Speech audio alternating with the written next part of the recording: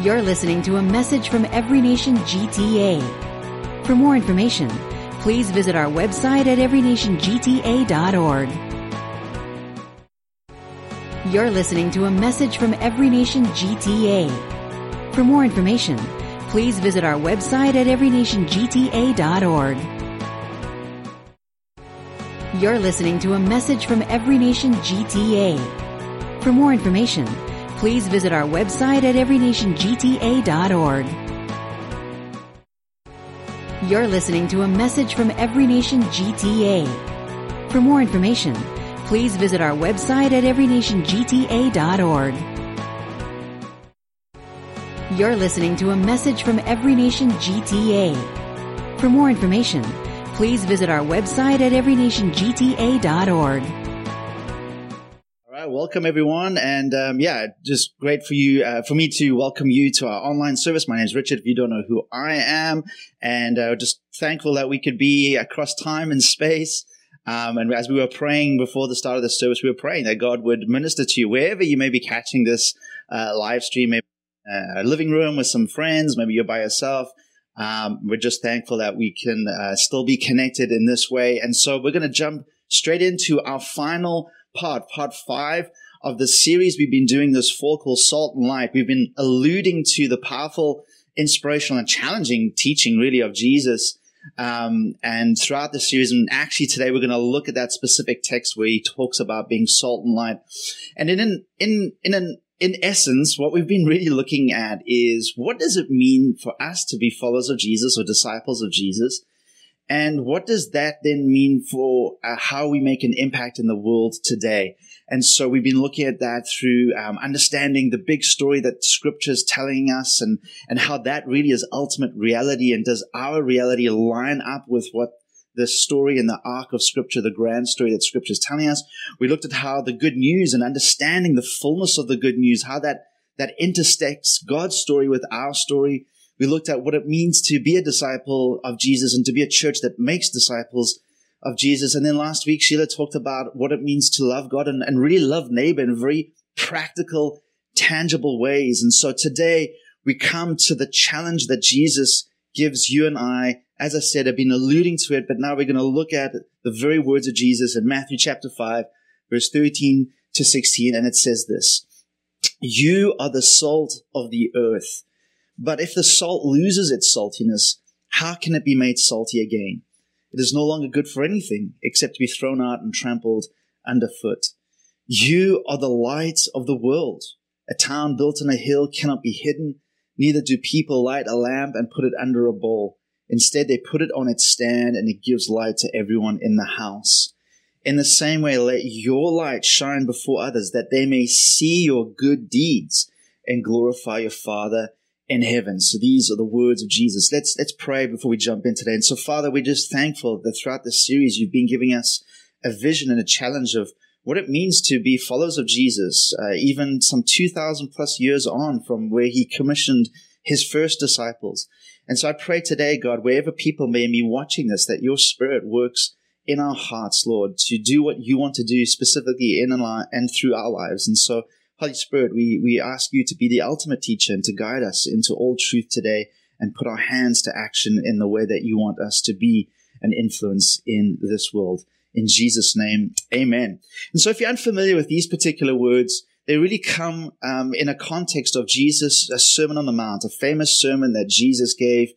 And it follows this particular passage that we just looked at. It follows what's called the Beatitudes, where Jesus really is talking about the upside down, inside out way of his kingdom, and instilling the kingdom values that kind of sometimes seem to be very countercultural or very non-intuitive, really. Blessed are you who are poor, happy are you who mourn. Those are not kind of things that we would think make sense, but Jesus is really instilling a different way to be within the world. And so the challenge, I believe, that he's giving his disciples and us through that challenge is that followers of Jesus, if we're going to be followers of Jesus who do not integrate and practice their faith as a way of life, are like tasteless salt or hidden light, not very effective, kind of useless in some ways. And so it's the integration of that that's really important. Not that we just show up and that was an amazing sermon, Jesus. I'm sure there were some people who thought, man, I've never heard a teacher like that before, but kind of went on and lived their lives like nothing had changed. And that's not what we're talking about. We're trying to hear the words of Jesus and then figure out, how on earth do I live this out? Literally, how on earth do I live this out in a city like Toronto or wherever you may find yourself in the 21st century? And so he uses beautifully just everyday things, substances, everyday things, salt and light. We're very familiar with that even in our context today. And I think there's two attributes of salt and light that's really important for us to remember, particularly as we go throughout this message. The first one is that those two attributes, salt and light, are really things that are function best when they're for the benefit of something else. In and of themselves, they're kind of like salt is just kind of in a salt jar. Light is just kind of light, but they function and work best for the benefit of something else. And the second thing is they're highly contrasting to those other things. So, for instance, salt preserves and flavors. We know in the time of Jesus that salt was primarily a preservative. They didn't have fridges, they didn't have freezers in that time. And so if they wanted to prevent particularly meat or proteins like that from going decaying, they would salt them to preserve them. And then obviously we know the flavoring attribute that salt brings. And so it contrasts heavily to decay. What about light? Well, we know that light illuminates and reveals and allows us to see things more clearly. And so it's contrasting to darkness. And so those are two key things to keep in the back of our minds, that they work best when they function for the benefit of something else. And secondly, they're highly contrasted to the things that they're trying to prevent. And so using these everyday elements, we see that Jesus helps us understand how he wants us to be as his followers, to live within the world. And so today what I want to do is pick up that, and I believe that Jesus offers us a paradigm or a framework or a pattern, if you will, of how to think about the world that we're in, a posture as we move towards the world, and then very practically we're going to end off with some practices of what it means to be salt and light in our world today, as we've been doing throughout this series. So firstly, let's touch very quickly on just the paradigm that Jesus offers. And I believe the paradigm that he would have us, and a pattern that he would have us follow is that we're to be distinct from the world for the world's sake. You know, sometimes people just put a period after distinct from the world. Just remove yourself from it. That's not what he's saying. He's being distinct from the world for the world. Jesus calls his followers to be distinct from the world for the sake of the world. And that word distinct just means recognizably different, right? They're different. Those kingdom values are very different sometimes to the values that we find around us in our culture. And how do we know that he's wanting us to be this distinction? Because he says salt losing its saltiness, it's useless. So in some ways, and so the chemists out there, the people who paid attention at science, you'll know that salt, sodium chloride, is a very stable substance. Technically, it's almost impossible for salt to lose its saltiness. So what would make salt lose its saltiness? Well, salt can lose its saltiness if it begins to get mixed in with other impurities. That's the way that salt loses its effectiveness, loses its saltiness. And so what Jesus is saying is, firstly, his disciples, you need to remain salty. And you need to be very careful of compromise, of conformity, of becoming like the world that you're trying to influence, the corrupting world around you. Those impurities are going to render you flavorless, tasteless, and that's no good to you or to the world. The second thing he also highlights is you don't have a light and put it under a bowl. What's use of that? A light is meant to be put out to dispel darkness. And so almost in the other sense, he's saying beware of withdrawing from the darkness of the world. And it's almost two tensions we need to hold together is, hey, be careful to not be like the world. Be careful to not be like the culture around you. There's impurities, conformity, compromise. You've got to be careful of that. So some people can think, okay, great. Well, I need to withdraw from that. I need to remove myself from bad character, bad company corrupts good character. Those verses come to mind. But then in the other one, he's saying, but at the same time, you don't withdraw yourself from the world. What good is it for light to withdraw? No, light needs to be in darkness. And so it's both and. It's distinct to be from the world for the world's sake. Author David Kinnaman says it like this: being salt and light demands two things. We practice purity in the midst of a fallen world, and yet we live in proximity to this fallen world. If you don't hold up both truths in tension, you invariably become useless and separated from the world God loves. And obviously, in the life of Jesus, we see him manage this beautifully. And the most holy person that's ever walked the planet, and yet he had the label of eating and drinking with sinners, of being a friend of sinners. And so that's the paradigm that he wants us to have. Now, it's not being different or distinct for just being different for the sake of being different, but it's being different on behalf of, again, functioning best on behalf of, for the sake of others.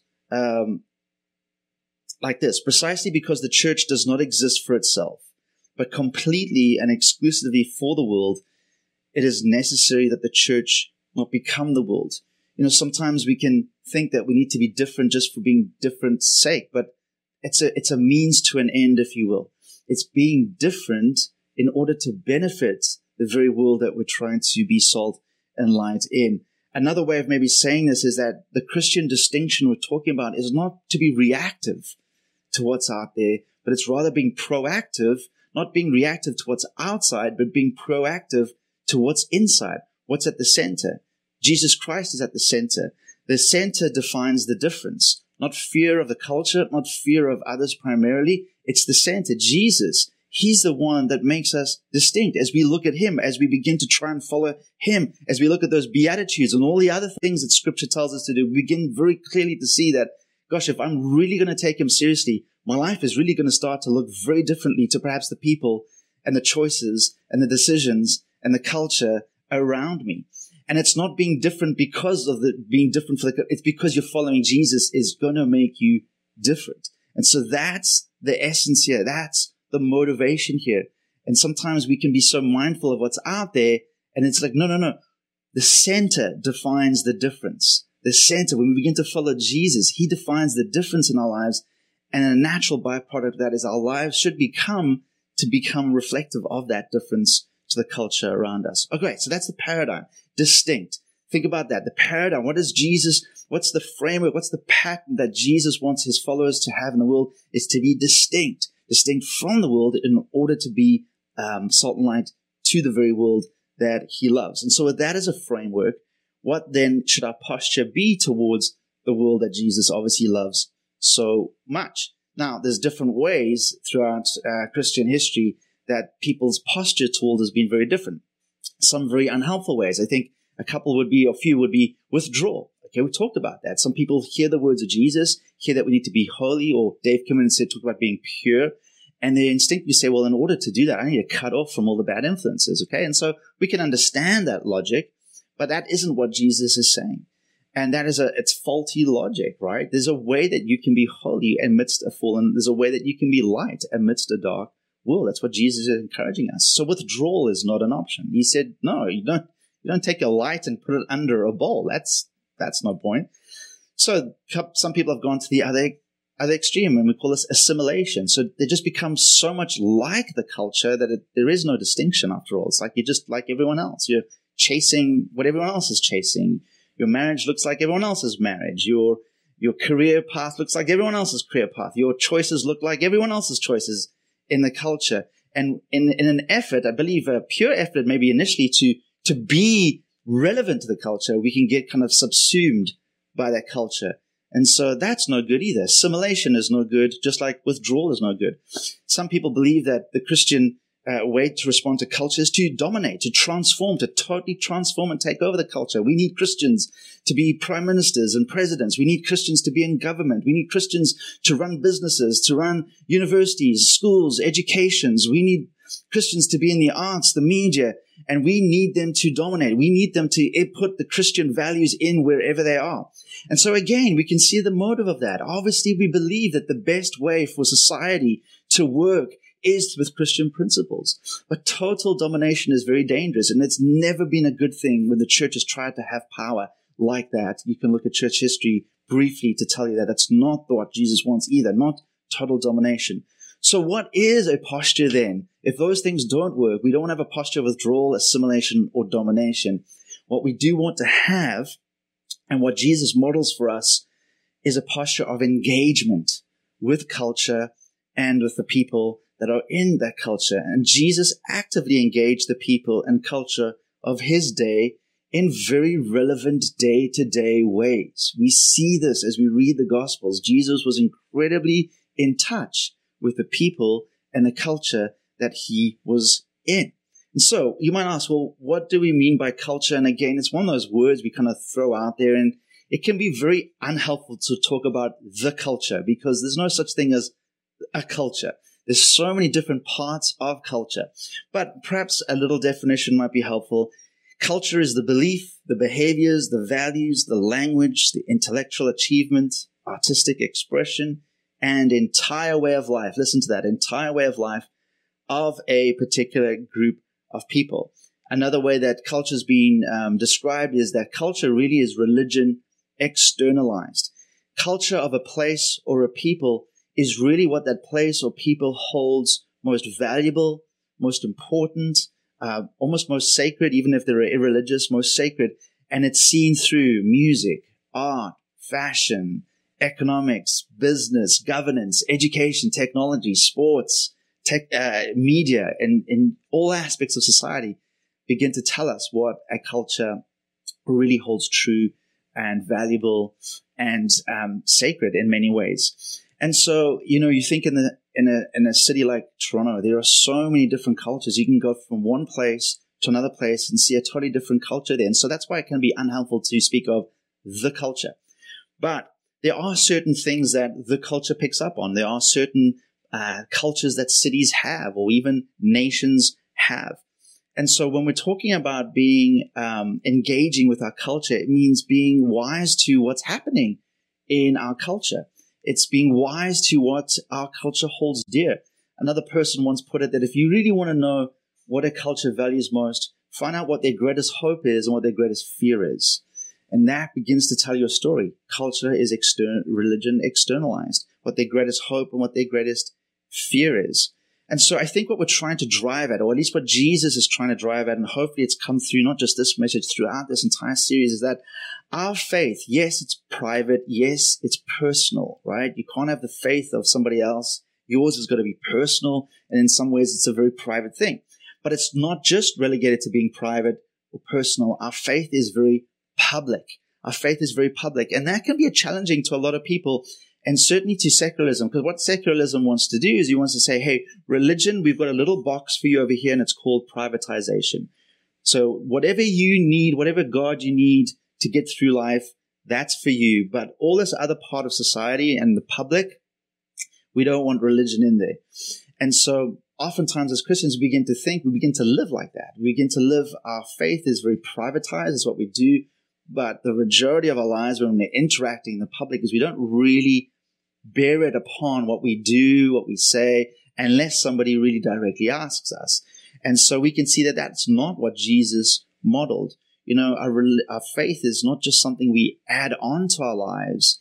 The faith that Jesus is calling us into is to totally have a new way of living, a new way of life in this world. Miroslav Volf puts it like this: a faith that makes a difference authentically is a faith that guides what we do in the world and that shapes how we understand the world and our place in it. And so Jesus really models this again well for us. And he models how to culturally engage. And cultural engagement connects with the culture. It doesn't withdraw. It also confronts the culture. It doesn't assimilate. And it seeks to convert the culture, not dominate or coerce. Again, maybe that convert word sounds a bit strong for you, but convert just means to sway a person's opinion.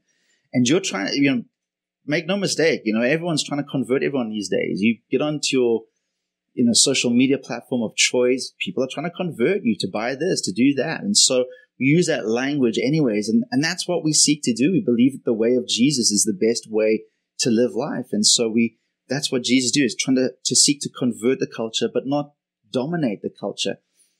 Jesus' disciples also had a misunderstanding. They wanted Jesus to dominate the culture. They wanted him to take political power. They saw that he was a man with power, tremendous power, and they wanted to use that to dominate. And Jesus said, no, you're missing it. My kingdom is a different kingdom. And so we want to engage culture in the way that he does, connect with culture, not withdraw from it, confront culture, not assimilate to it, and where we can convert culture, not dominate or coerce it. I think it was in 2020, the late Tim Keller brought out a very short booklet. It was about 60 pages. It was kind of like a manifesto. In fact, you can get it online. You can Google it. It's called How to Reach the West Again. It's a PDF. It's freely available. And for me, I think it's kind of puts the brilliance of Tim Keller within 60 pages. And it was his prophetic look at the culture that he was in, which was New York City, which really is largely indicative of a lot of the culture of the West, the way the West is going. And he was trying to re-enchant Christians and churches to look at the West. Okay, Canada would be considered the West, the US, the West. Look at it through different eyes. It's no longer a Christianized nation. It no longer has the assumptions that maybe 30, 40 years ago you could have. It's a fantastic read, and I encourage you to do that. But here's what he says in terms of the landscape that we find ourselves in right now. It says, the overall decline of Christian influence in the West is inarguable. Each generation is becoming less religious and less Christian. More than 2/3 of the churches in the United States have plateaued or in decline. Probably be similar here in Canada. While religion was broadly seen as a social good, or at least benign, increasing numbers of people now see the church as bad for people and a major obstacle to social progress. Traditional Christian beliefs about sexuality and gender are being viewed as dangerous and restrictive of people's basic civil rights. And so he goes on to talk about significant factors to that. Secularism, we touched on that, where increasingly it's a world that doesn't have a view of the transcendent.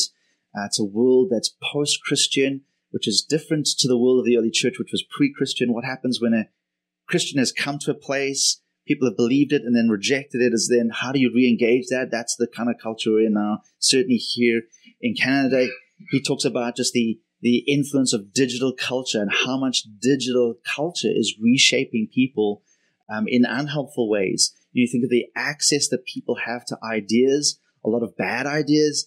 You think of the access that people have to 24/7 media that's shaping them with ideas and telling them not just what to think, but telling them how to think. And so we shouldn't underestimate that if we're trying to re-engage the culture. And then he talks about just the increasing polarization, the extremes that are happening and the clashes that those extremes bring.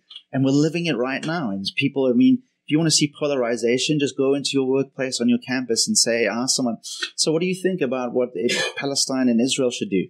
Then talk about strong opinions coming out, and people see things in black and white, and very little is nuanced. And so all those contribute to being really hard to re-enchant a culture with Christian values. But what at the point of that booklet is that that decline that he talks about should provoke us as followers of Jesus to really rethink then how we're going to engage the world today. What worked 30, 40 years ago, we've got to assume can't work today. We praise God for the techniques, the strategies of the church that's gone by, but we can't just simply say, well, gosh, I'm just going to be faithful to do that. No, the world that we're in has changed, and we need to change with it in some ways. And so in his book, he suggests many ways. You can go and read them. But one of the ways I want to pick up, because I think it ties in very much with what we're talking about in this series, is he talks about how in some ways the early church becomes a great model for us again, because they were in a culture that was incredibly hostile to the values of Jesus. They saw it as a threat. They didn't see it as some kind of, there was an increasing threat that they saw, that this groundswell of this cult called Christians who were following the way. They saw that as destabilizing society. They saw it as a threat to the dominance of the Roman Empire. So in some ways, he says, we actually can learn a lot from how they engaged their culture, how they were salt and light in their culture. Michael Green, who wrote a book called The Evangelism in the Early Church, estimates that 80% or more of evangelism in the early church was not done by ministers or evangelists, but by ordinary Christians explaining themselves to their network of relatives and close associates. Keller goes on to quote in that book, people paid attention to the gospel because someone they knew well, worked with, and perhaps loved spoke to them about it. the greatest challenge today is to stimulate a significant percentage of Christians to intentionally adopt missional living in their daily lives and relationships. So, if our paradigm is to be distinct from and for the world, if our posture is to engage, not withdraw, not assimilate, not dominate, then what are some practices? What is this missional living that Tim Keller and others are talking about? So let's look at the practices of missional living. And there are many, but just to explain what missional living, if that's a relatively new phrase to you, missional living means simply to embrace the posture and practices of a missionary by ordinary Christians in their everyday life. So here's a exercise for you. If you think about today, someone said to you, hey, we're going to send you as a missionary to some faraway country and place that you've never been. Just think what would be helpful for you to prepare well for that? Before you even touch the ground in that place, met those people, what would be some helpful things, some helpful practices for you to do as a missionary? What Keller and others are saying is, so take those and adopt it to your everyday life, right? That you may not ever be in that faraway place, but you're here today. And so what does it mean for us to adopt a missional way of living and thinking in our lives and relationships? And there are many. And I don't have time to go through many. I think we've touched on some of them. Sheila brought some very practical ways of what loving neighbor looks like last week. That was a great message. Go back and listen to that. And two ways that I think today that are overlooked and I think could be really helpful to help you and I as ordinary Christians in our day-to-day living to begin to adopt this posture, these practices of missional living. The one is towards others. And Colossians 4 is going to be a great text for us. Paul the Apostle says to those early Christians in Colossae, says, devote yourselves to prayer, being watchful and thankful. Be wise in the way you act toward others. Make the most of every opportunity. Let your conversation be always full of grace, seasoned with salt, so that you may know how to answer everyone. I mean, this deserves a sermon in and of itself, but just to touch on quickly there, and it sounds a lot like the Pepsi card that we've been talking about. Pray. Pray, not just pray, but pray diligently. And I think he says pray diligently or persevering prayer in some other translations is because sometimes we can get discouraged when we don't see things changed, especially if we're amongst the people who are indifferent or uncomfortable or even hostile towards our faith. Pray diligently. He says then also live winsomely. Wisely is the word used, but winsomely is a great word there. In other words, winsomely is a way that would kind of win people over. At least they would be intrigued by the way that you live your life. And so the question for you and I is, again, is my faith integrated with my life, or is it kind of compartmentalized in that private little religious box there? And so when we integrate our faith into our lives, that begins to be living wisely before others. Another way that we live winsomely and wisely before others is we actually consider what people think about us. Now, I know a very popular kind of phrase to live by today is don't care what people think about you. And so in context, that can be helpful. But in context here, he's actually telling us, consider how people might perceive you at work, at your college or university campus, in your neighborhood. If you're a follower of Jesus, you should think about how they might perceive you. And so we should be thinking about how others may perceive us. And hopefully, as we consider that, we can begin to say, oh, yeah, I think I'm living in a way that's not perfect, for sure, but is winsomely, is at least engaging them in a way that would open up opportunities. And then he says, when you have those opportunities, make the most of them. And so when you have those opportunities, you need to speak. It's not just living. It's not just speaking. It's both and. It's living a certain way and then speaking. And when we have those opportunities to speak, he says, speak graciously. You know, he doesn't just say sometimes speak graciously depending on who you're talking to. He says, let your conversations be always full of grace. That's a very an absolute word. We don't like absolutes in our day.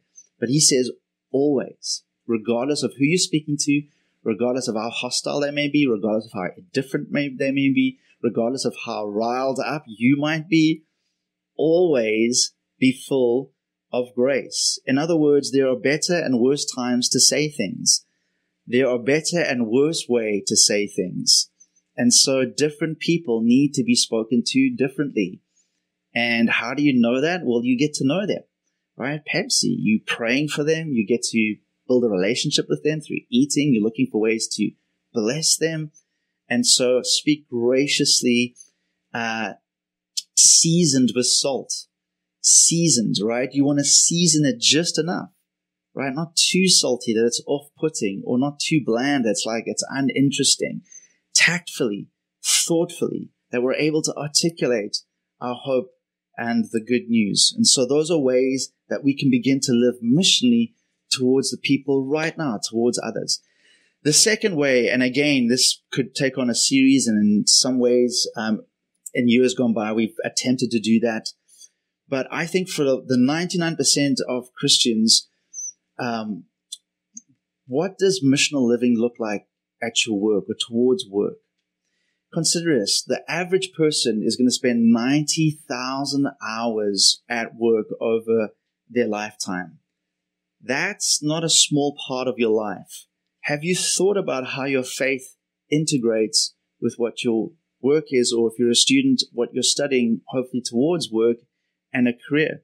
And I'm not talking about just looking for opportunities to witness, or your, Christian witness, or thinking Christianly about our work is putting a Bible verse on our desk or that kind of thing. I'm not knocking those attempts, but I'm talking about how do you see your work through the lens of God's mission? How do you see your work as intrinsically important to God at least, and therefore hopefully to us? And sadly for many Christians and many churches, they never really talk about that except for evangelistic opportunities at work, but never talk about how business, education, arts, media, science, whatever industry you find yourself could be helpful towards what God is doing in the world. Dorothy Sayers, she was a popular 20th century novelist and playwright, and also was a kind of a Christian apologist in a lot of her writings. She puts it quite soberly, quite bluntly. She says this: "In nothing has the church so lost her hold on reality as her failure to understand and respect the secular vocation. She has allowed work and religion to become separate departments, and it is astonished to find that, as a result, the secular work of the world is turned to purely selfish and destructive ends, and that the greater part of the world's intelligent workers have become irreligious, or at least uninterested in religion. But is it astonishing? How can anyone remain interested in a religion which seems to have no concern with 9/10 of his or her life?" And so I think what she's getting at is what Jesus is getting at, is this faith needs to be integrated into our life. Not just one little part called a devotional life or a spiritual part of our life, but integrated into all parts of our life, where we live, where we work, study, where we play, the people we interact with, the workplace, the career that we're pursuing. And so integrating faith with our work means doing it well and approaching it from a Christian perspective. Again, if we're going to be distinct, if you're just going to show up on Monday morning, complain about work like everyone else does, that's not distinction. If you're going to have a distinct view of your work, you're going to need to get a vision for what that work is in the kingdom of God. Very quickly, and we're running out of time here, but very quickly, I want to put up a helpful little Venn diagram. So if we look at a biblical vision of work, Bible uses 3 words really for this work called avodah, the Hebrew word avodah. And it's the intersection of, firstly, work can be worship, that we do it to the glory of God. Secondly, that work can be of service, particularly for the common good or the good of people around us and in the world. And then this last part, that work is vocation, or another word for that would be calling, where it's a big sense of meaning and fulfillment for the person engaged in that. And so the sweet spot is when we're doing work that we know glorifies God, that we know is adding benefit to society, but that we also get tremendous meaning and fulfillment from what we're doing. That's the sweet spot of work, and that's where work becomes like missional living. That's where work can become distinct from people pursuing just a career or people just getting a job to make money. And look, I'm not saying that always happens. I'm saying that oftentimes we get 2 of the 3 there. Sometimes we don't get all 3, but we can work towards all 3. But the sweet spot I believe that God wants to take all of us to is getting to that place where we see our job, whatever it may be right now, as a thing that can worship God, that can be a form of worship, that can be a form of service, and that can be a form of deep calling and fulfillment for us as we integrate our gifting, our skill, and purpose, that we get to say one day, hopefully, God made me for this. God made me for the world of education. God made me for research and development. God made me for software development. God made me for fighting justice in courts of law. God made me for being an administrator, whatever it may be. When we approach our work like this, it's another way that we live wisely before outsiders, that we practice missional living. And when we do our work well, no matter how insignificant we might think it is, it honors God because it matters to God. And so those are two practical ways, and we could talk more about that, and maybe at a later time we will and maybe need to delve more into that. But I believe those are two ways that we could, every one of us today, could begin to practice missional living as we adopt a paradigm of being distinct from and for the world. As we engage the world, we don't withdraw, assimilate, or dominate. And then we begin to move towards others and towards our work with a missional living or missionary approach and stance. So as we close here, Jesus said, you are the salt of the earth. You are the light of the world. But the reality is we need Jesus to be the salt and the light to us first. I need him to be salt and light in my life first. Then as his disciple, I can live distinct, engaged, and missionally for the lives of the people and the world that God so loves us. God so loves. And so my encouragement to you and I today is allow God to be, through Jesus, that salt and light in your life, and to perhaps pinpoint a practical thing that you can take towards being missionally living for him this week. Maybe it's a conversation that you're going to have with someone. Maybe it's just being challenged to think about your current job, your current career. Is it a calling? Could it be a calling? And if you're not there, then maybe it's a prayer, a cry of a prayer for you to have that increase in your life. Let me pray as we close this message and close out this series. Father, you've called us to be salt and light. You've challenged us to be distinct from and for the world. You've challenged us to engage the world and the culture around us. Lord, a culture that's changing so quickly, a culture that is rapidly changing around us, that sometimes it spins our heads and sometimes we don't know up from down, and sometimes it's so powerful to disciple us versus the kingdom of Jesus. But I pray, God, that throughout this series and as we continue in community, you'd help us to be a people that are shaped around your reality, are shaped around your kingdom. And as we do that, God, that we could live our everyday lives missionally for you, God, engaging people full of gracious conversation, living lives wisely before people, knowing that perhaps they're looking at our lives, they're looking at the way that our faith is integrated in what we do. And so we do all this, God, ultimately for your glory and our joy, but also to see this world be affected for good as Jesus, you call us to be. Thank you, God, as we go now into the rest of our service and as we begin the season of Advent next week, God, that we hold all these things in our hearts and allow you to work them out in the right time. In Jesus' name, amen. You've been listening to a message from Every Nation GTA. Thanks for joining us. For more information, visit our website at everynationgta.org.